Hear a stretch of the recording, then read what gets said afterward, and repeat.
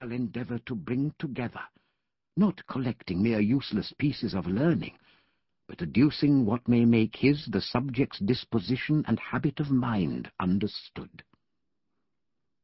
He set about his task with characteristic thoroughness.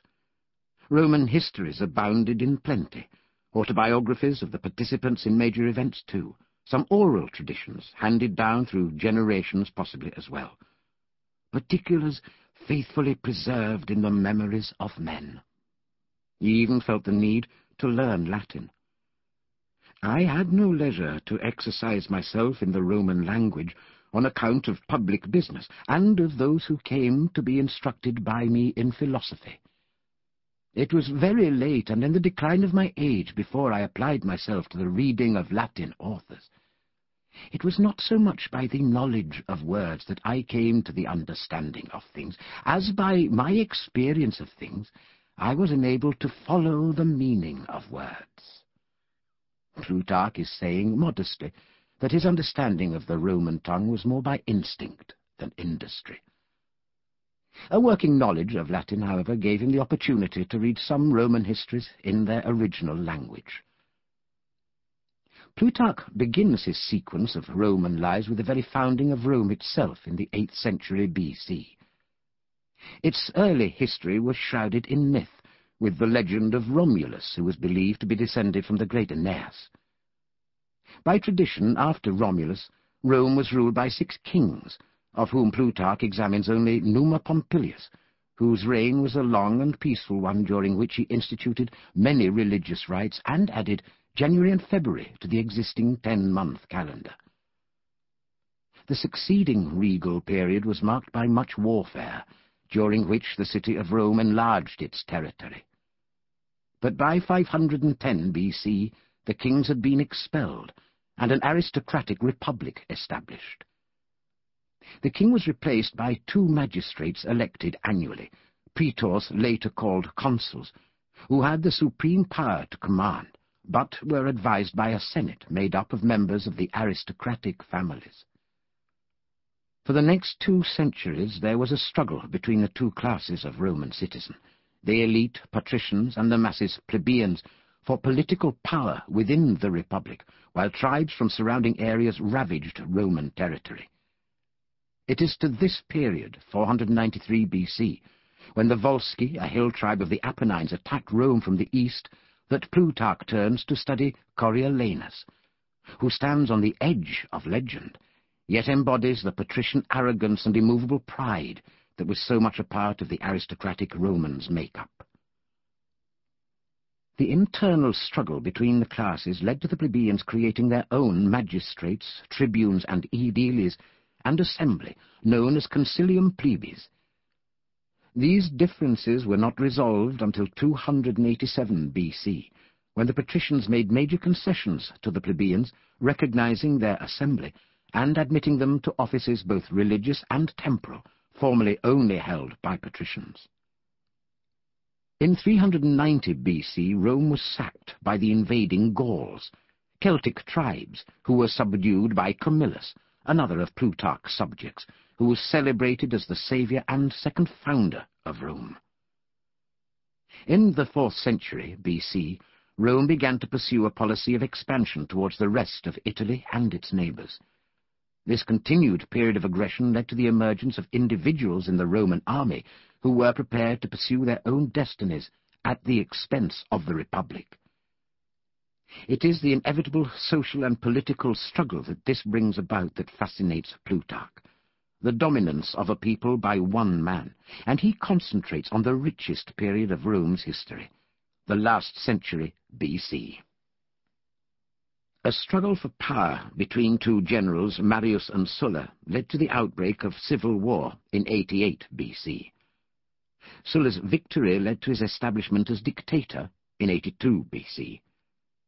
His brief reign was marked by vicious cruelty against those who had opposed him. His protégé Pompey continued to rule with military might, mainly for his own aggrandizement, and the tenor of the times produced other ambitious men who strove to fulfill their own ends at the expense of the dwindling republic. Plutarch, in his lives, seeks to unravel their complex personalities, their motivations, their contradictions, their achievements and failures. They are the titans of Rome's history, men like Pompey the Great and his rival Julius Caesar, Mark Antony and the conspirator Brutus. The shifting and uncertain politics of the era also inspired a golden age of oratory, from Cicero and his contemporary Cato the Younger.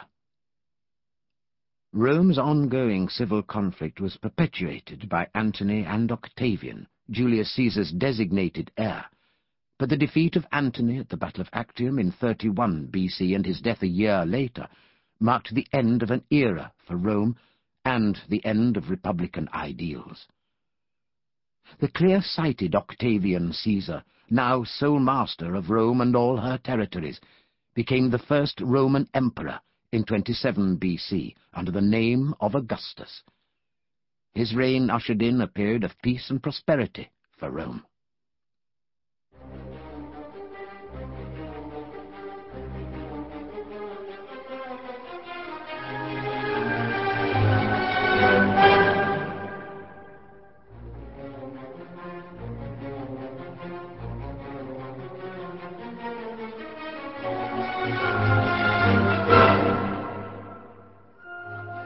Caius Marcius Coriolanus, late 5th century BC.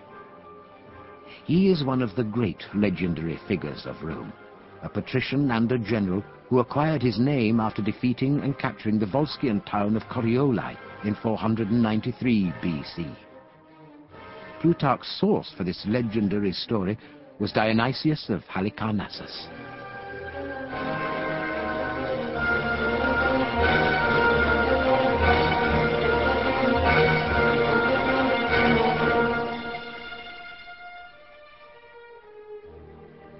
Caius Marcius, of whom I now write, being left an orphan and brought up under the widowhood of his mother, has shown us by experience that although the early loss of a father may be attended with other disadvantages, yet it can hinder none from being either virtuous or eminent in the world, and that it is no obstacle to true goodness and excellence. However, bad men may be pleased to lay the blame of their corruptions upon that misfortune, and the neglect of them in their minority. Nor is he less an evidence to the truth of their opinion, who conceive that a generous and worthy nature without proper discipline, like a rich soil without culture, is apt with its better fruits to produce also much that is bad and faulty. While the force and vigour of his soul and a persevering constancy in all he undertook led him successfully into many noble achievements, yet on the other side also, by indulging the vehemence of his passion, and through all obstinate reluctance to yield or accommodate his humours and sentiments to those of people about him, he rendered himself incapable of acting and associating with others. Those who saw with admiration how proof his nature was against all the softnesses of pleasure, the hardships of service, and the allurements of gain, while allowing to that universal firmness of his the respective names of temperance, fortitude, and justice, yet in the life of the citizen and the statesman could not choose but be disgusted at the severity and ruggedness of his deportment, and with his overbearing, haughty, and imperious temper.